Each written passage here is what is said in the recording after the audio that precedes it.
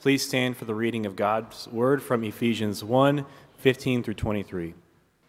For this reason, because I have heard of your faith in the Lord Jesus and your love toward all the saints, I do not cease to give thanks for you, remembering you in my prayers, that the God of our Lord Jesus Christ, the Father of glory, may give you the spirit of wisdom and of revelation in the knowledge of him, having the eyes of your hearts enlightened, that you may know what is the hope to which you have been called, what are the riches of his glorious inheritance in the saints, and what is the immeasurable greatness of his power toward us who believe, according to the working of his great might that he worked in Christ when he raised him from the dead and seated him at the right hand in the heavenly places, far above all rule and authority and power and dominion, and above every name that is named, not only in this age, but also in the one to come.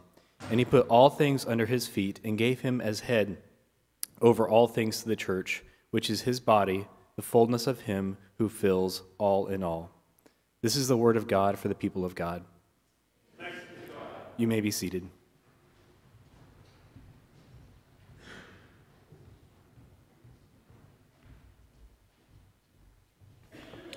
Well, thanks, Sean, and good morning again. I'm Travis. I'm the pastor here. It's good to be with you. Thank you for joining us this morning. If you're visiting, whether just by chance or friends and family, glad to have you with us today. In many ways, it's been a difficult week. We had yet another shooting, and it's painful that gun violence that we continue to see around us has struck again and struck home for some of us who have a personal connection to Kansas City. I just want to say that we grieve the loss of life, the injuries, the pain, the theft of a sense of safety and predictability for all those connected to that community. And we ask, how long, O Lord? We certainly need God's power both to endure things like this and to reshape our broken world that things like this might stop. And we're going to talk today about some of the power that God puts in our hearts and in our lives to endure these things and to reshape them. So we will be continuing the series that we have been going through in the book of Ephesians, at least the first half, that we're calling Grace and Peace, looking at the Apostle Paul's letter to the church in Ephesus, which is today Western Turkey, as a reminder to them about the heart of the faith. And Paul brings out that summary of what he will call the heart of the faith in just verse 2, the very earliest part of the book. He says it's grace and peace. That's the heart of the Christian faith, the center of it. And our prayer is that through this series that each of you would come to have more of an appropriation of God's grace in your own life and come to show more grace to those around you, both as individuals and for us as a church, that we might be a people marked by grace, that we would treat each other with grace, that we would treat ourselves with grace, our neighbors, our coworkers, our classmates, our family. Maybe that's the hardest of all, our family even, with grace. Last time we looked at the overwhelming riches and mystery of God's grace, and we saw that it's so much more than we expect that we should have, and that in God's grace he says, actually that's the exact right amount. That so much more than you think you should have is the right amount of my grace for you. And that grace is not just something that we go off and find hidden in a cave somewhere, buried under a rock, but that it's a person, it's personal, it's someone that comes to find you. That grace, from beginning to end, is something that you don't do by your strength. You don't find it by being smart enough, by working hard enough. You find it because it finds you. And this week we're looking at not just the riches, not just the mystery of it, but starting to get into the actual enjoyment of God's grace and to know something of the power of it and how that power shapes our experience of God's grace. So I want to look at what Paul says about how we experience the light of God's grace in our life, the power of it, through talking about three things: the light of his grace, how we experience the light, and the power of his grace. So the light, how we experience it, and the power to get at this deepening experience of what it is to truly know, not just talk about, but to know God's grace. Before we do that, let me pray for us. Would you pray with me? Now we pray again because you have told us that you are the vine and that we are the branches, and that apart from you we can do nothing. that opening your scripture here, that speaking about these things, if you're not in it, it's nothing. It's emptiness, it's vapor, it's wind. So I pray that you would be so much more than words on a page. Would you be so much more than words from a microphone? Would you be this power that we are going to talk about in our lives? Would you transform our hearts? Would you open their eyes that we might see, maybe for the first time, maybe again for a long time when it's been a break, that you are the one who loves us, and that is a power that cannot be transcended by anything else. So I pray that you would speak into the corners of the hearts and lives that are here that have been quiet to you for a long time, that haven't wanted to hear from you, that feel unsafe, unsure, angry in some ways. God, would you, with your gentleness, put your grace there, that we might hear from you this morning and know something of your power, as Paul prayed that we might. So it's in your Son's name and by your Spirit that we pray. Amen.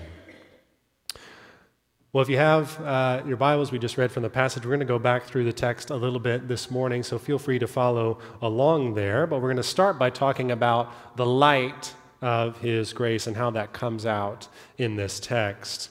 In verse 18, Paul says he wants their eyes to be opened. That's part of what he's praying for this church, is that the eyes of their heart would be illuminated, they would be lit up, they would be opened to a few things, to the calling that they have from Jesus, and the riches of grace that we talked about last week. This is what Paul is asking for them.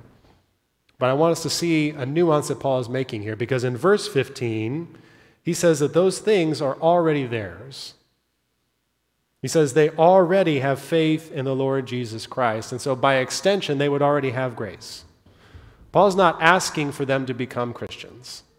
He's not saying that he wants them to know grace for the first time. He's praying that as Christians, as those to whom grace already belongs, that their eyes would be opened to the depth and the riches of God's grace. Those who already believe.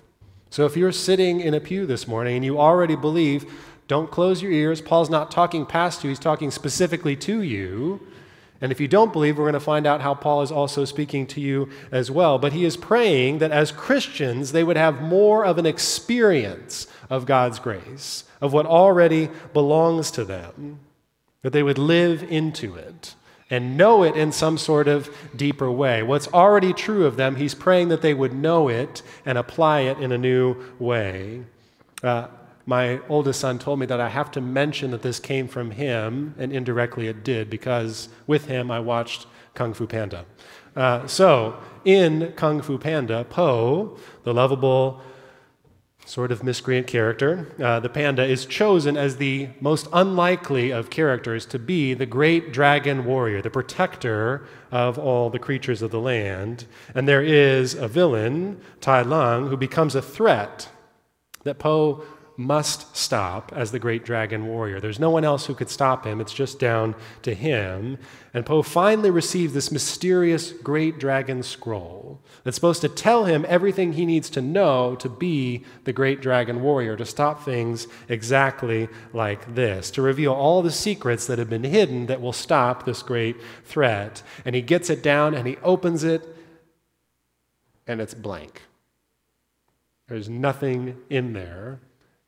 And he is afraid, and he is puzzled, and no one understands what this means. But after a while, he finally he looks at it in a different light, and he sees his own reflection in it. And he realizes what the dragon scroll was meant to tell him is that he is already great.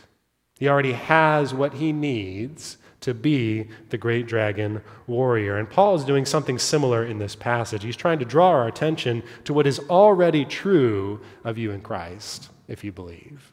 He's not saying this isn't yours yet. He's saying it is yours and you don't live like it is. It is yours and it doesn't come out from you in your speech. It doesn't show up in the way that you treat your family, your friends, and your coworkers. It's not in some way alive in you in the full way that it could be alive. He wants them to have not just the knowledge that grace exists, that you're forgiven, that you are free in Jesus, but he wants you to have all that comes with that. Everything that goes along with a life that says, I am saved by grace. He wants the fullness of that lit up for them, their eyes opened to it so that they can see it and enjoy it. So it's something that brings them joy. See, Paul's showing us that grace is meant to be something more than just an idea. Grace is not just the great Christian truth, not just the great Christian idea. It is meant to be the great Christian experience in our lives. It's meant to be what people who are not Christians experience from Christians, not just a cold, distant idea, but a reality that comes out of us. Grace is meant to be something that we show, something that we enjoy, in the same way that you might, especially in winter, enjoy the warmth of a summer sun. Grace is meant to be something you not just know about, but enjoy. So it makes us ask, if we are Christians already, is grace, is this totally undeserved, completely mismatched, crazy, generous, overflowing kindness of God to me, just because he chooses to be kind, not because I have in any way, shape, or form deserved that thing, is that something that I experience as a Christian? Is that something that is real to me in some way? Or is it just a cold, distant truth that I agree to but doesn't show up in my life? You see, maybe we can think about it this way. The sun is our planet star just as much as it is Pluto's star.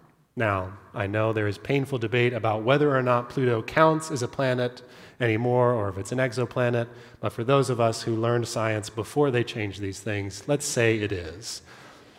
The sun is no less Pluto's sun. But Pluto does not experience the sun the way that we experience the sun.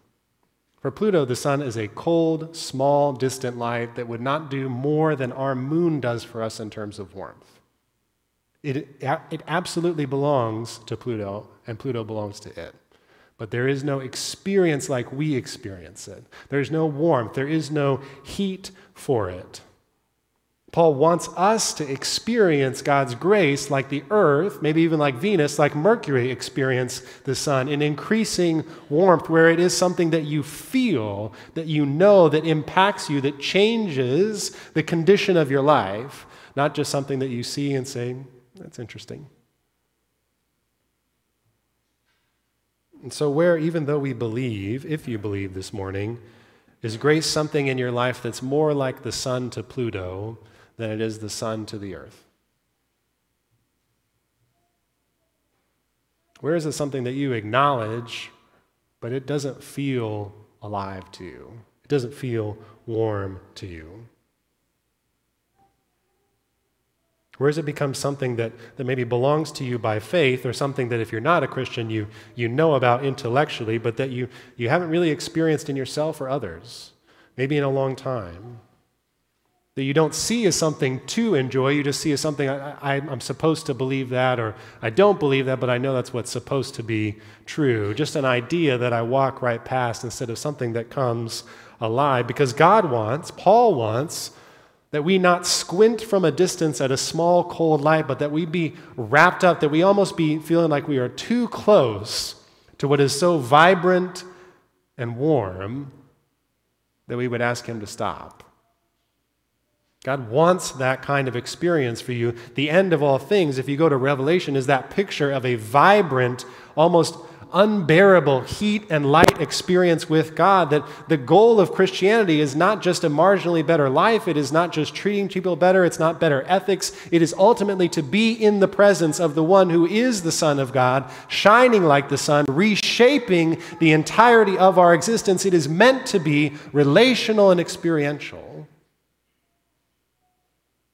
And that's not to boil it down to just experience and say, if I have a greater experience or you have a greater experience, then I'm the more mature Christian, or I have more of the faith. No, it's not to say that, but it is to ask, where has an experience of the grace of God become dead to us in some way? Because grace is meant to be experienced, not just understood.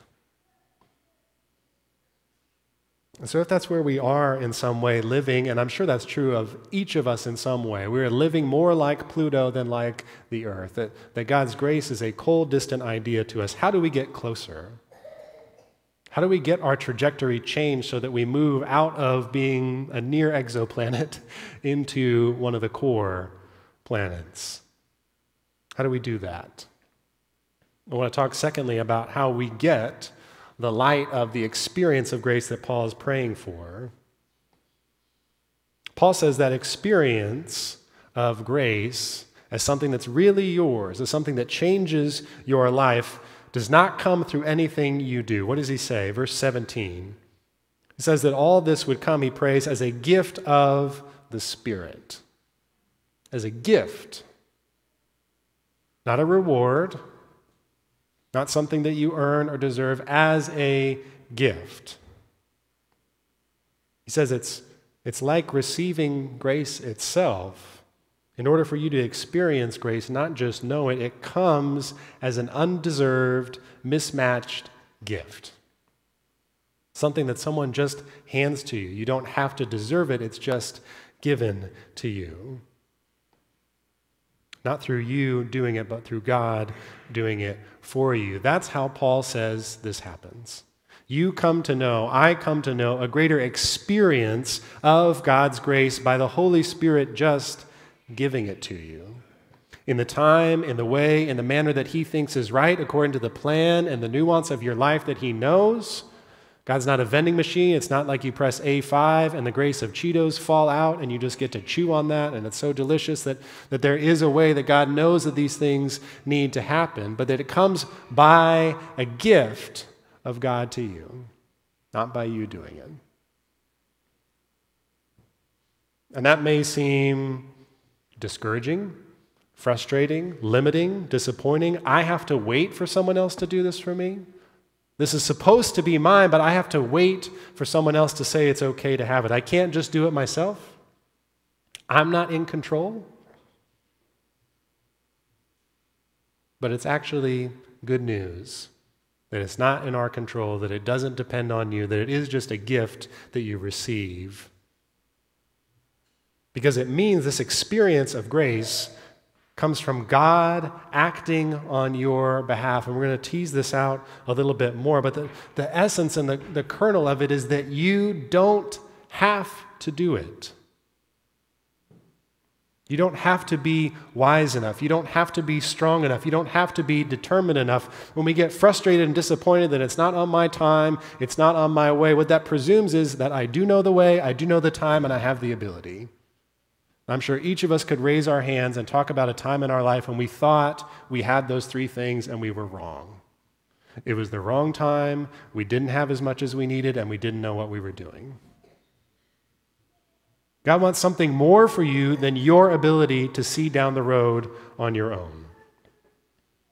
Enjoying grace doesn't depend, thank God, it doesn't depend on your ability to know how to enjoy it. No, grace is just another thing we get to receive. Not figure out, not work for, just receive. Kids at Christmas don't figure out. Some of them are crafty and they try. Kids in here, I know you hear me. I was once a kid. You try to figure out what you're getting for Christmas. You try to engineer it. You lay subtle little breadcrumbs. You put hints. But thank God that just getting the gift does not depend on your ability to figure it out and to lay the little trail and to make it happen.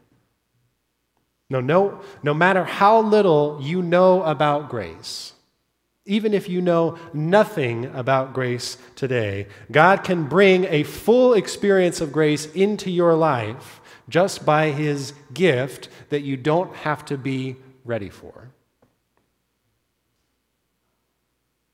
Maybe say it this way: grace doesn't need anything from you to be a gift to you. All grace needs is your nothing. If you have nothing, you are a perfect candidate for grace. You don't need anything for God to bring his grace to you. It's just another gift that you get to receive. And not only that, as Paul shows us in verses 16 and 17, other people can ask for this gift for you. Someone like Paul can pray for you to have this grace.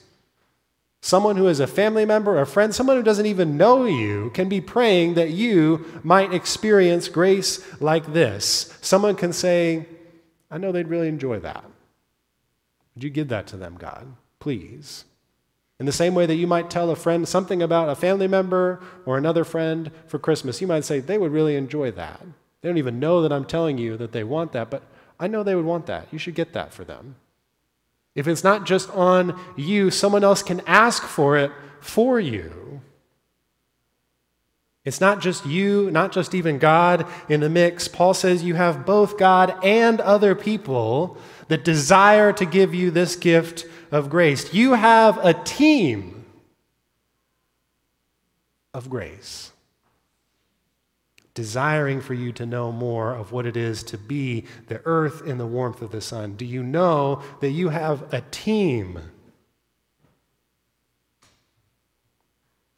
Because when we know how much we need grace, it can feel like we're all alone. It can feel like I certainly don't deserve grace. I'm pretty sure God doesn't feel like I deserve grace, and I don't think I should even ask for it.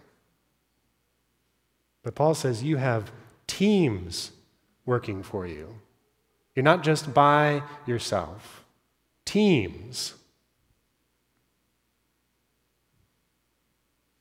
You're not alone. If it's up to just you, then you are alone. It's just you to figure it out. You with your best resources, the best you can come up with, but it's just you. Paul says you get to have something so much more than just being by yourself. You get to have a team of people working with you, behind you, for you. See, when a greater experience of grace is something that comes to us through powers outside of us, not from powers within us, from God, from friends and family, though it might seem frustrating at first that it's not in our control, it actually means more hope for us, not less. Yes, it may mean more waiting, but it means far more support. It means far greater odds that you will get to where you are trying to go because there is a team behind you. Paul wants us to see that to experience God's grace, that comes not by your effort, but by a team of God the Father, God the Son, God the Holy Spirit, and other brothers and sisters in Christ who desire, who can ask for you to have an experience of grace. It doesn't have to come through your power. That is really good news for anyone who knows the limits of their power, when you've reached the end of your power. And it's even more encouraging when we understand something of the greatness of the power that's at work on this team for us. And that brings us to our last consideration here, the power of this grace that Paul wants us to have an experience of, not just a knowledge of. Verse 19, he says that this is a power of immeasurable, or another way to translate that is surpassing greatness. That it's unlike anything else in your life. That's what Paul is trying to say here. It may not get across that way. Immeasurable is something you can't measure. It's another way, as kids like to say, of infinity, right? Infinity plus one, infinity times two. It's just another way of saying you can't measure how big it is, you can't measure how strong it is. It is beyond calculating. There is nothing like grace, Paul is trying to say, nothing like the power of grace that works in your life. Hard work and experience and careful planning are not like it. They ultimately depend on you. They make you more tired to do it. It's not like likability and personality, because eventually there are people who don't like you. And eventually some of our personality gets crusty and hard, and it is unlikable. Grace is not like beauty and attractiveness, which last for a time and in a certain measure, but eventually they go away. Grace is not like our self-discipline, our self-control, or our character. None of us is perfect in those things. Those things are us holding ourselves up. They depend on what others think about us. They are not within our control. They are not beyond measure. They are not beyond reach. Grace is not like achievement and success, which Ecclesiastes and the other wisdom literature says ultimately you leave to someone else. We know this is true. We are in a presidential election year. Whatever has happened in the last 4 years will be subject to whoever is now going to be in office 4 years after that. Whatever you do, whatever you achieve, you end up leaving it to someone else. It is not beyond reach. It is not beyond measure. It is fragile. Grace is not like a close-knit family. It's not like friends or community where those dynamics can change. And sometimes you used to be closer to someone, and I know that's true for me. I know it's true for some of you, and you're not as close anymore. The power of what was that family, that friendship has ebbed. It has receded. Paul wants us to see that money and influence are not like grace. Things that corrupt us, things that make us fearful, things that make us only hungry for more, that are ultimately always measurable and somehow less than we thought they would be. We could keep going, but the point is, there is nothing, is what Paul is trying to say, and I'm trying to spell out for you. There is nothing that compares, nothing that is like the power of grace for you. There's nothing that works even when you can't. Maybe that's the way to say it. There is nothing like grace that works even when you can't, even when you get tired and old and weary, even when you don't have the qualifications, you weren't successful, you weren't the right kind of person, you weren't as likable. There is nothing that works for you when you can't work for you like grace.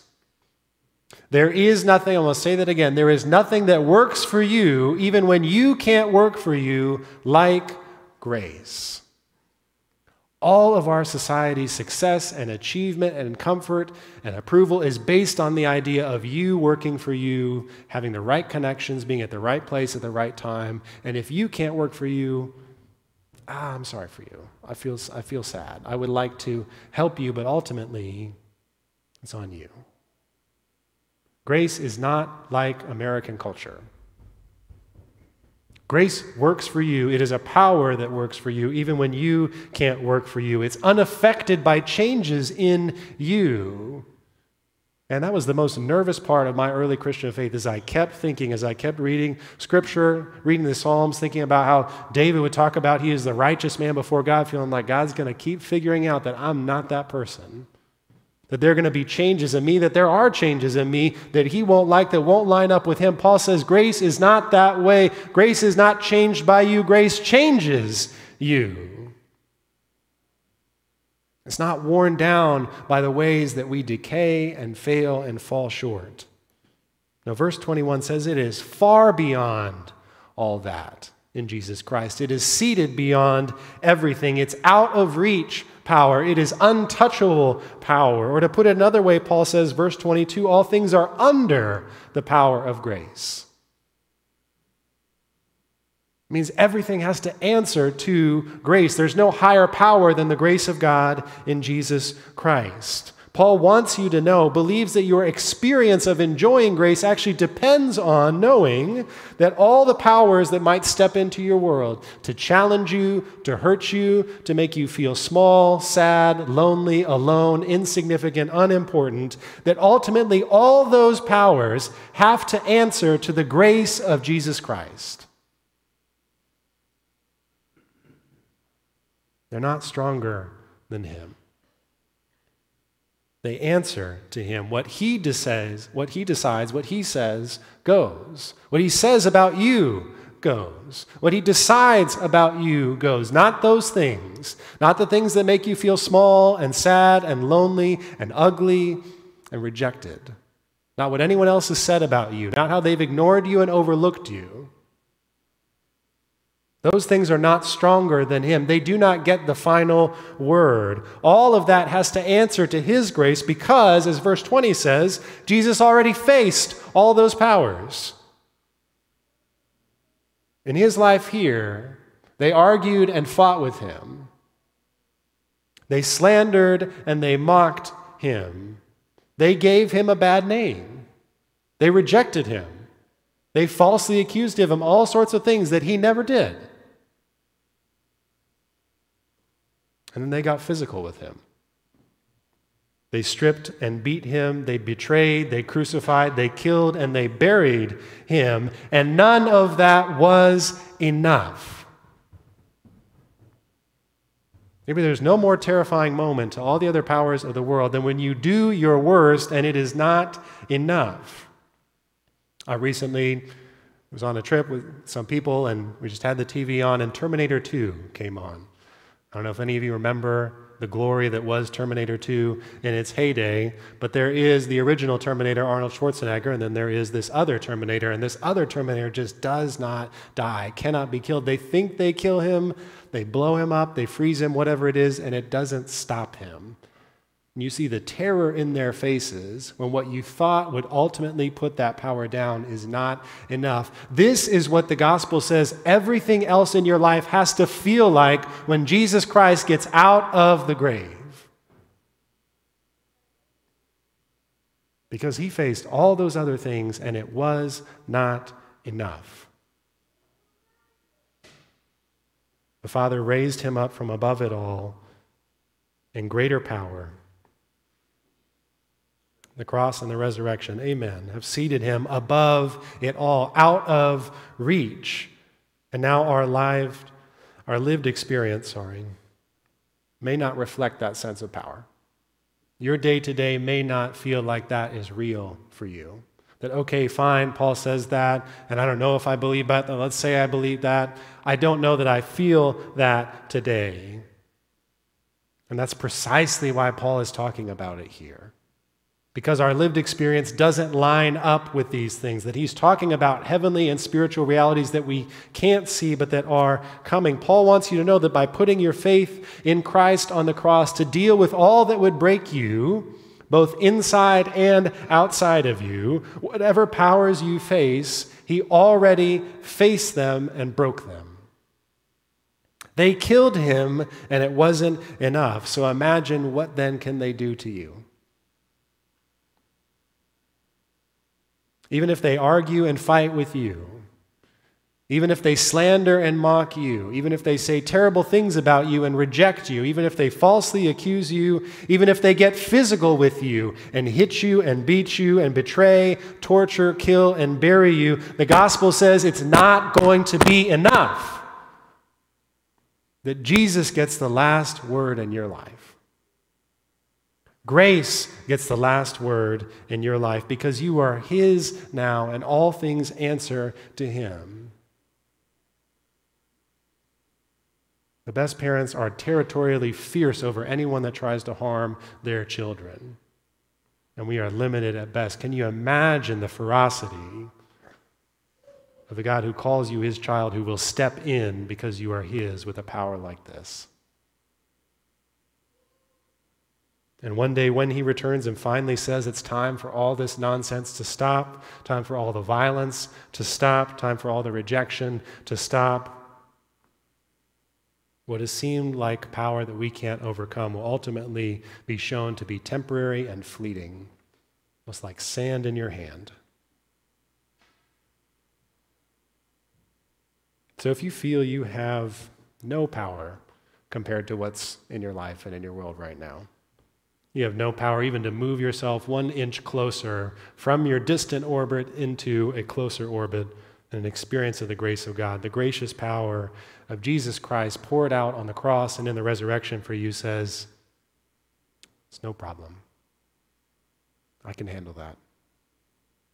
My grace is sufficient for you, and my power is made perfect in weakness. That's what Paul wants you to experience, to know in your weakness, in your powerlessness, in your inability. He wants you to know something that's not from you, but for you. Something that you receive as a gift, something you don't have to bring, but something you get to own. This is what he wants you to know. That a power like this exists and that it gave itself up to weakness and futility and death so that you and I, in our weaknesses, even in our sin, could experience life just because he chose to be kind to you. That might be the hardest part of Christianity to possibly believe. The resurrection is hard to believe. A lot of other things are hard to believe, but maybe the hardest thing for our hearts to believe is that God would choose you just because he decides to choose you. That it has nothing to do with you. And yet that is the amazing power. That is what lights up your eyes and your soul when you know that it has nothing to do with you, that I am not chosen because it has something to do with me, but he chose me. I don't know why, but he did it. That's what gives you freedom. That's what gives you light. That's what gives you energy and assurance. I don't know why, but he did it. That's a grace that you could share. That's a power and a hope worth knowing and worth experiencing, because a power like this lets you face all the losses that we face in our life and just say, you're likely going to hurt me, but you are not the end of me. My life is beyond what you can take. Our losses threaten us and say, it'll all be over if you let this happen, if you don't respond to that email, if you don't get right on that this week, if you don't fix that relationship, if you let this person down, if you possibly let those people down, you will not recover. That's what our losses say to us. And so we run and hide to anxiety and manipulation and fear to change the things around us, or even to push people so that we don't feel those losses. We do this with each other. We are each of us good at doing this, that when you face threats of something that you don't want to lose, that we push other people to make sure that we don't experience that. Even for good things. We don't want to let people down by not doing this. We want to let people down by saying no to that, or whatever it might be. We're ultimately moved by fear, not by the power of grace that would say, even if you experience that, even if they experience that there is the resurrecting power of grace for all the losses in your life. The power of grace lets you say, all that might be true and more, but I will still be here. I am not those things. I am not people's approval. I am not their acceptance. I am not what they see me as. I am ultimately who Jesus says I am, and he can raise me up, not because I deserved it, but just because he chose to. It's grace that lets you face the losses in your life and say, I'm going to be sad about this. This is going to hurt, but do your worst. I'm still going to be here. When you know a grace like that, you really do start to become free. Not free from pain or loss. We're not guaranteed that in this life. In fact, Jesus says you will have trouble. You will suffer. It will hurt. But you're free to choose what you believe is right, regardless of what the pain says. That is real freedom. Regardless of whether it will hurt or not, you choose what is good and life-giving. Because pain is no longer your master or your destiny. Grace is. Grace wins. So to wrap all this up, let me invite us to do a couple things practically to help do what Paul prays for us to do, to have an experience of grace in our life. I want to encourage you to let the Holy Spirit draw you in and to work together. To let the Holy Spirit draw you in. The image came to mind in thinking about this of how do you go from knowing about the ocean, reading about it in a book, to experiencing the ocean. Experience the power of it, the sound of big waves crashing on the shore, the feel of standing in the water. The thing draws you in, the allure of it, the mystery of it, the power of it, the view, the sound, the waves and the water. These things draw you in. It's the small pieces of what it is that draw you closer in. And the Holy Spirit does the same with us. He draws us in through small things, through the ordinary things he has given us, through Scripture, through prayer, through the sacraments, through community, through worship together. These are all small ways that we get drawn in to the ocean of grace. And so I want to invite you to let him draw you in. There are already things about him, about what he is, what God is like, that are meant to draw us in. Let worship draw you in. Come back next week. Open your Bible. Just go through some of the things that we've been through in Ephesians. One line. One prayer for 30 seconds. Let the things that are of God draw you into God. Let it be his power that draws you in just by experiencing him in some small way. Because big things have small beginnings, and the grace of God is one of those. But secondly, work together. In the same way that Paul prays for you and I, for the Ephesian church to know the grace of God, I want to encourage you to work together with someone else to pray for each other. Someone you know here, someone you know outside of here. Ask them to pray that you would have a greater experience of the grace of God in your life, and tell them that you want to pray for that for them. Because the truth is, we are great at arguing with ourselves. We're great at telling ourselves we're the worst. I shouldn't deserve grace. I don't really even want to talk to God. I don't feel like it. It's not for me. But for them, for someone else that you know, you can be kind to them. You can be thoughtful for them. You can forgive their faults. You can overlook theirs, even if you can't overlook your own. And so it might be the case that you come to experience more of the grace of God, not by asking for it yourself, but by asking for it for someone else. And that together we would both know more of the grace of God, not by doing it for ourselves, but by asking God to do it for someone else. This is why God gives us community in part, because we are meant to find the power of grace together.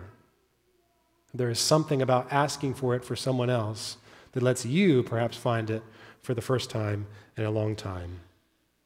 You're meant to have a team. We're not meant to do this alone. So let's do it together. Let's be a team for one another, because God has given us as that grace for one another. Let's pray. We'd like to leave a little space for you to talk to God in your heart about some of the things that we just talked about, maybe thanking Him that He brings an experience of grace to you just as a gift. Maybe confessing the ways that you've really prized something else, that you've been more afraid of other losses and you haven't sought Him. Maybe ask God to let you know in a new way, to let someone else know in a new way the depths of His grace. Let's pray.